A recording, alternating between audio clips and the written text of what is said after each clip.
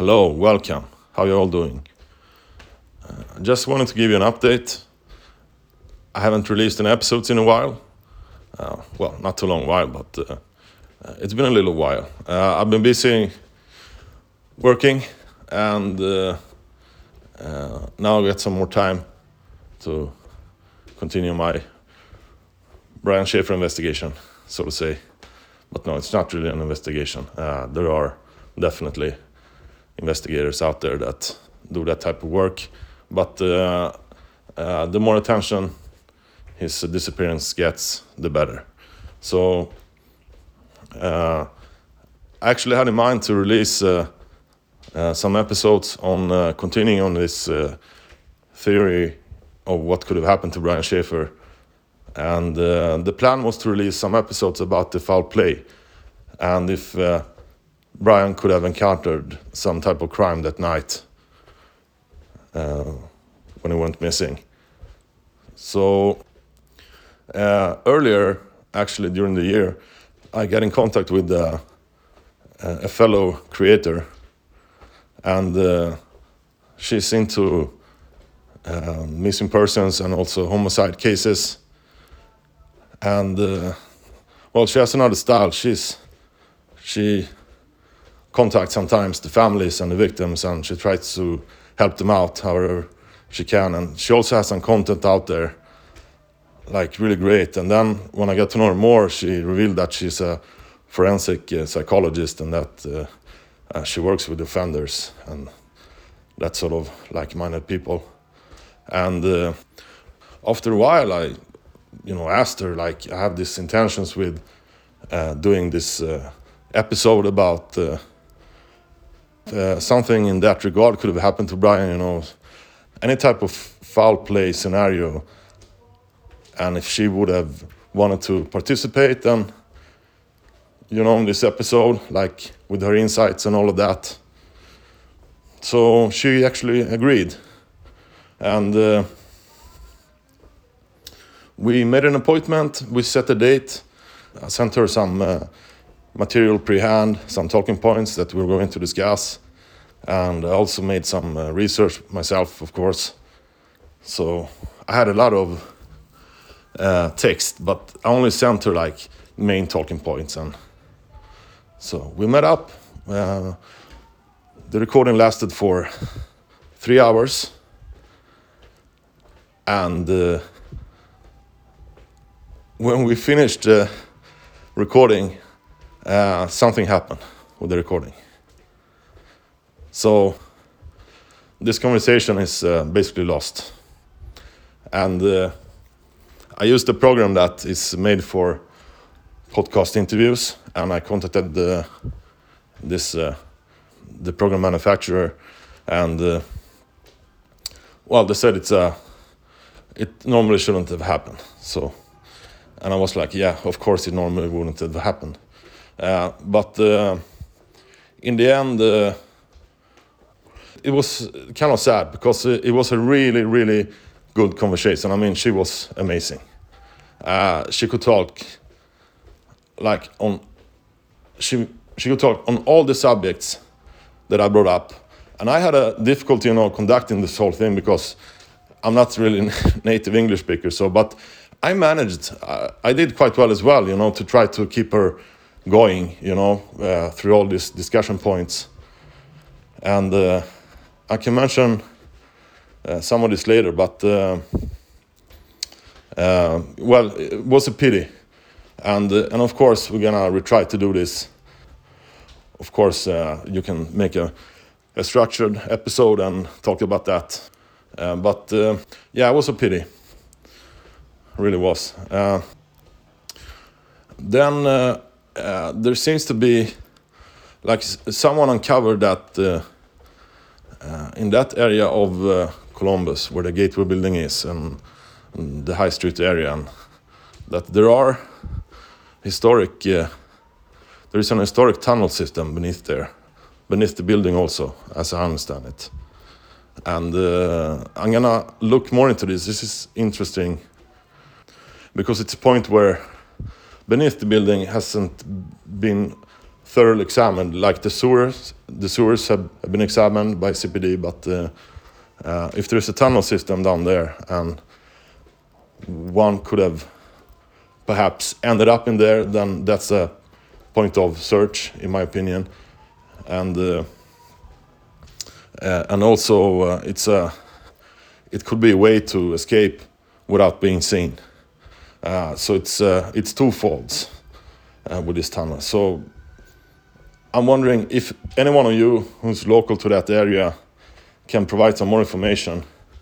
You can contact me through Instagram. I think you can send messages through Instagram. So do that, and I will try to look more into it. I have some other contacts as well in Columbus, but if any one of you has heard of this, let me know. So besides, I mentioned I was busy working, and at my workplace, it's a combined office space / studio. Some of the people who I not really work with, and they're not really colleagues, but we're sort of in the same facility. There's a reception area down there, but they've converted some spaces to studios. So there are a lot of like influencers, TikTok influencers and YouTubers running around down there. So they keep bothering me that they want to do some type of collaboration with me, but I keep telling them this is like I do missing persons, and like one in particular, so it's they do sort of this other stuff and entertainment. But one of these guys, he's sort of really interesting character, but he's also the son of a very, very famous guitarist that is not longer with us, but it has had this influence on him. When I found out about the Brian Schaefer case, he actually went to the United States, and he traveled there for a couple of months. And he told me he visited 38 of the states, and he went hiking also and stuff. But I sort of wanted to just, check with him, like mention this case to him that I found, that I sort of almost became obsessed of the Brian Schaefer case. But to sort of understand what he made of it, what could have happened. So I brought it up, and after a short introduction, I showed him some pictures, and then he reacted. As soon as he saw this hand gesture that Brian is doing on almost every picture, he was like, "What is that about?" And I said, "No, that's frequent question. I've seen it on a lot of threads on Reddit and stuff. It's a gesture. It's the sign of love, as I understand it. That seems to be the consensus of the majority of the people I've seen, that it's a gesture for the love sign." And he didn't really buy this, but he told me like immediately, like, this guy,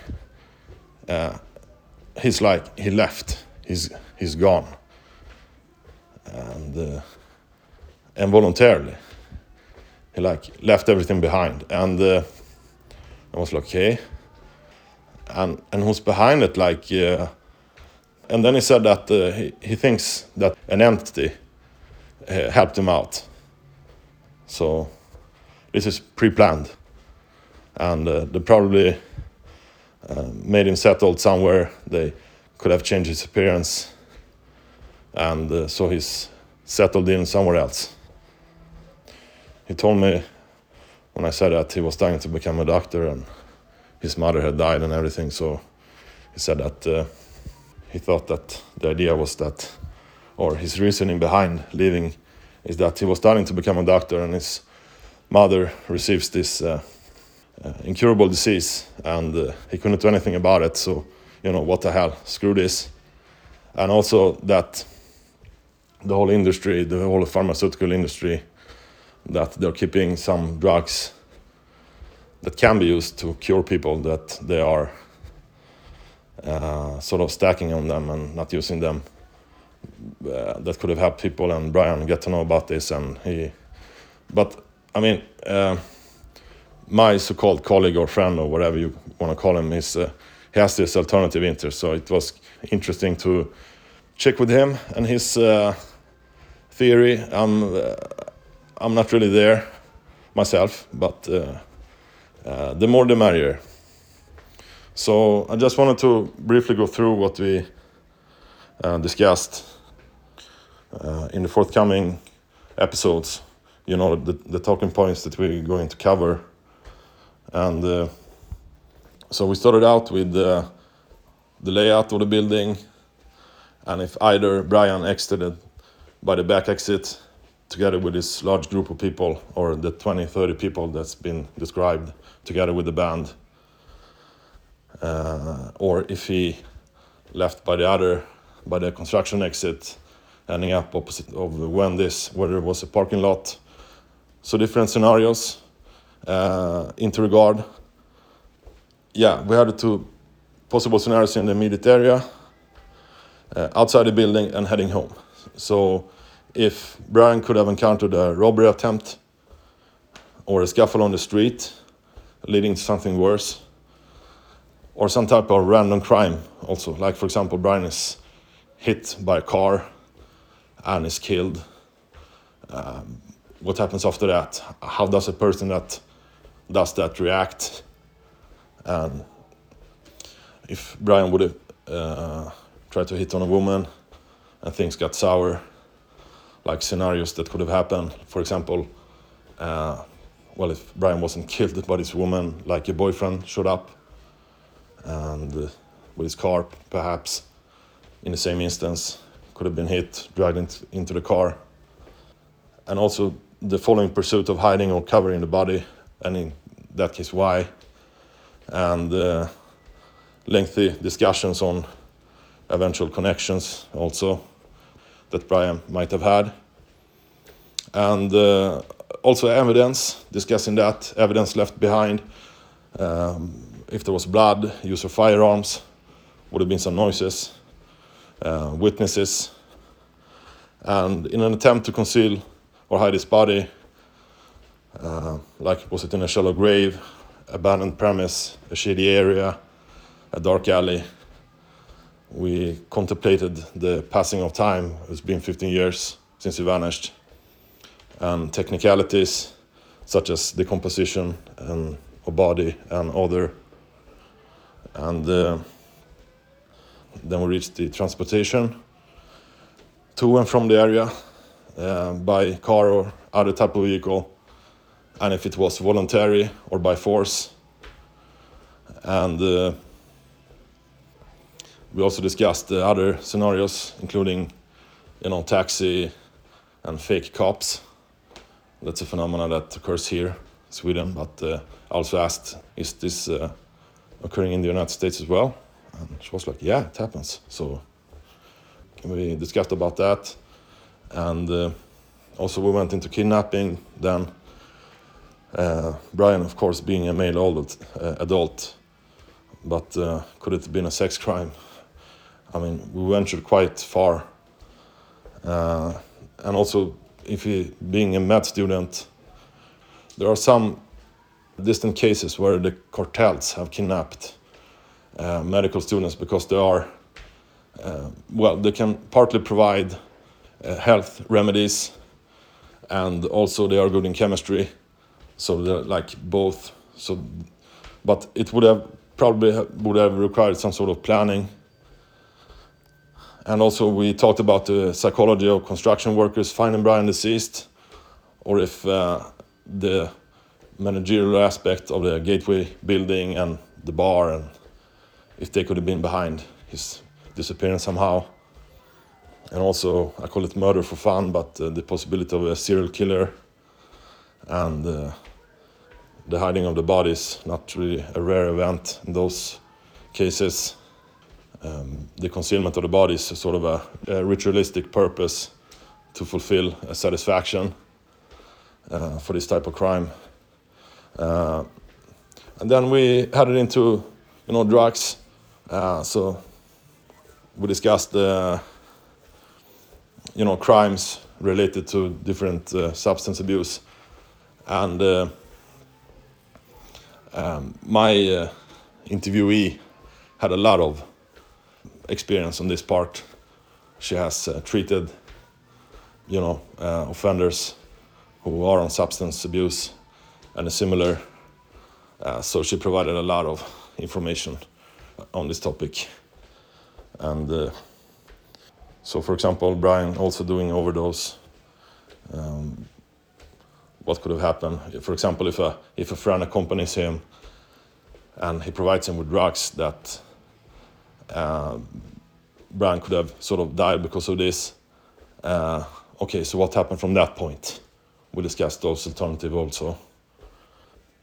The importance of conducting a quick investigation, and that there's been some regulation changes. Partly Brian's father, Randy, was contributing to that. That they had this sort of 48 hours sort of halt before they went for missing adults earlier. But now it's if it's really alarming and everything points to a non-voluntary disappearance, then they are to act immediately. So we discussed that, and then also intertwining scenarios. That, for example, Brian walked off, but that he then had an accident or a foul play against him, or that he lost his mind, and also this crossing of state borders and what that could have meant. And there were some examples given here. And also Brian ending up in a body of water. And we talked a lot about that also because my interviewee believes that this is not really so far off as has been described. I mean, I gave quite few remarks in this regard in my episodes of the searches conducted in the Olentangy River, amongst else. But she provided other examples. So we also mentioned the suicide scenario, and we talked about the case file status, that in his case files they have indicated this as a not a crime / other service, and possible meanings of this. And she gave me, she explained what it meant versus not endangered missing, for example. And that Brian is on FBI's VICAP list, what this could have mean, because there are about 60 individuals on that list amongst, it's only the 60 individuals, and there's a lot of missing persons cases in the United States. So what could have had motivated ending up on this list, for example? I know that there's another, sort of the other famous case that's on this VICAP list is Brendan Swanson, which is not Lawson, but Brendan Swanson, who disappeared in Minnesota. He had got trouble with his car, and he asked his parents to come and get him. And basically he was like several miles distant from where he said he was going to be. And they get there, and the father has a conversation with him. And after a while, this father hears like, "Oh shit," and then the phone dies, and they never found him. So this is Brendan Swanson, and he's on there as well. So we talked about that. And then we concluded this conversation that we had. So yeah, a lot of interesting stuff, and we sort of reached an agreement on that there were some points left that could have been sort of more probable than others, but it wasn't much. It wasn't much. I can assure that if you would have had this conversation, you really would be inclined to believe that this is not really what could have took place for Brian to go missing. And there isn't any real motives behind why someone would, try to cause any harm on Brian, but it can happen anyways, of course. I mean, it happens daily. So, but getting to that point and taking that to making a person go missing and gone for this amount of time, it's a different story. That's the whole thing with Brian Schaefer. It's a different story. Of course, something could have happened, but so this is this update that I wanted to give you, and I'll of course try to record these episodes and put them out there for you to hear. So have a nice one, and I'll see you the next time. Okay, bye.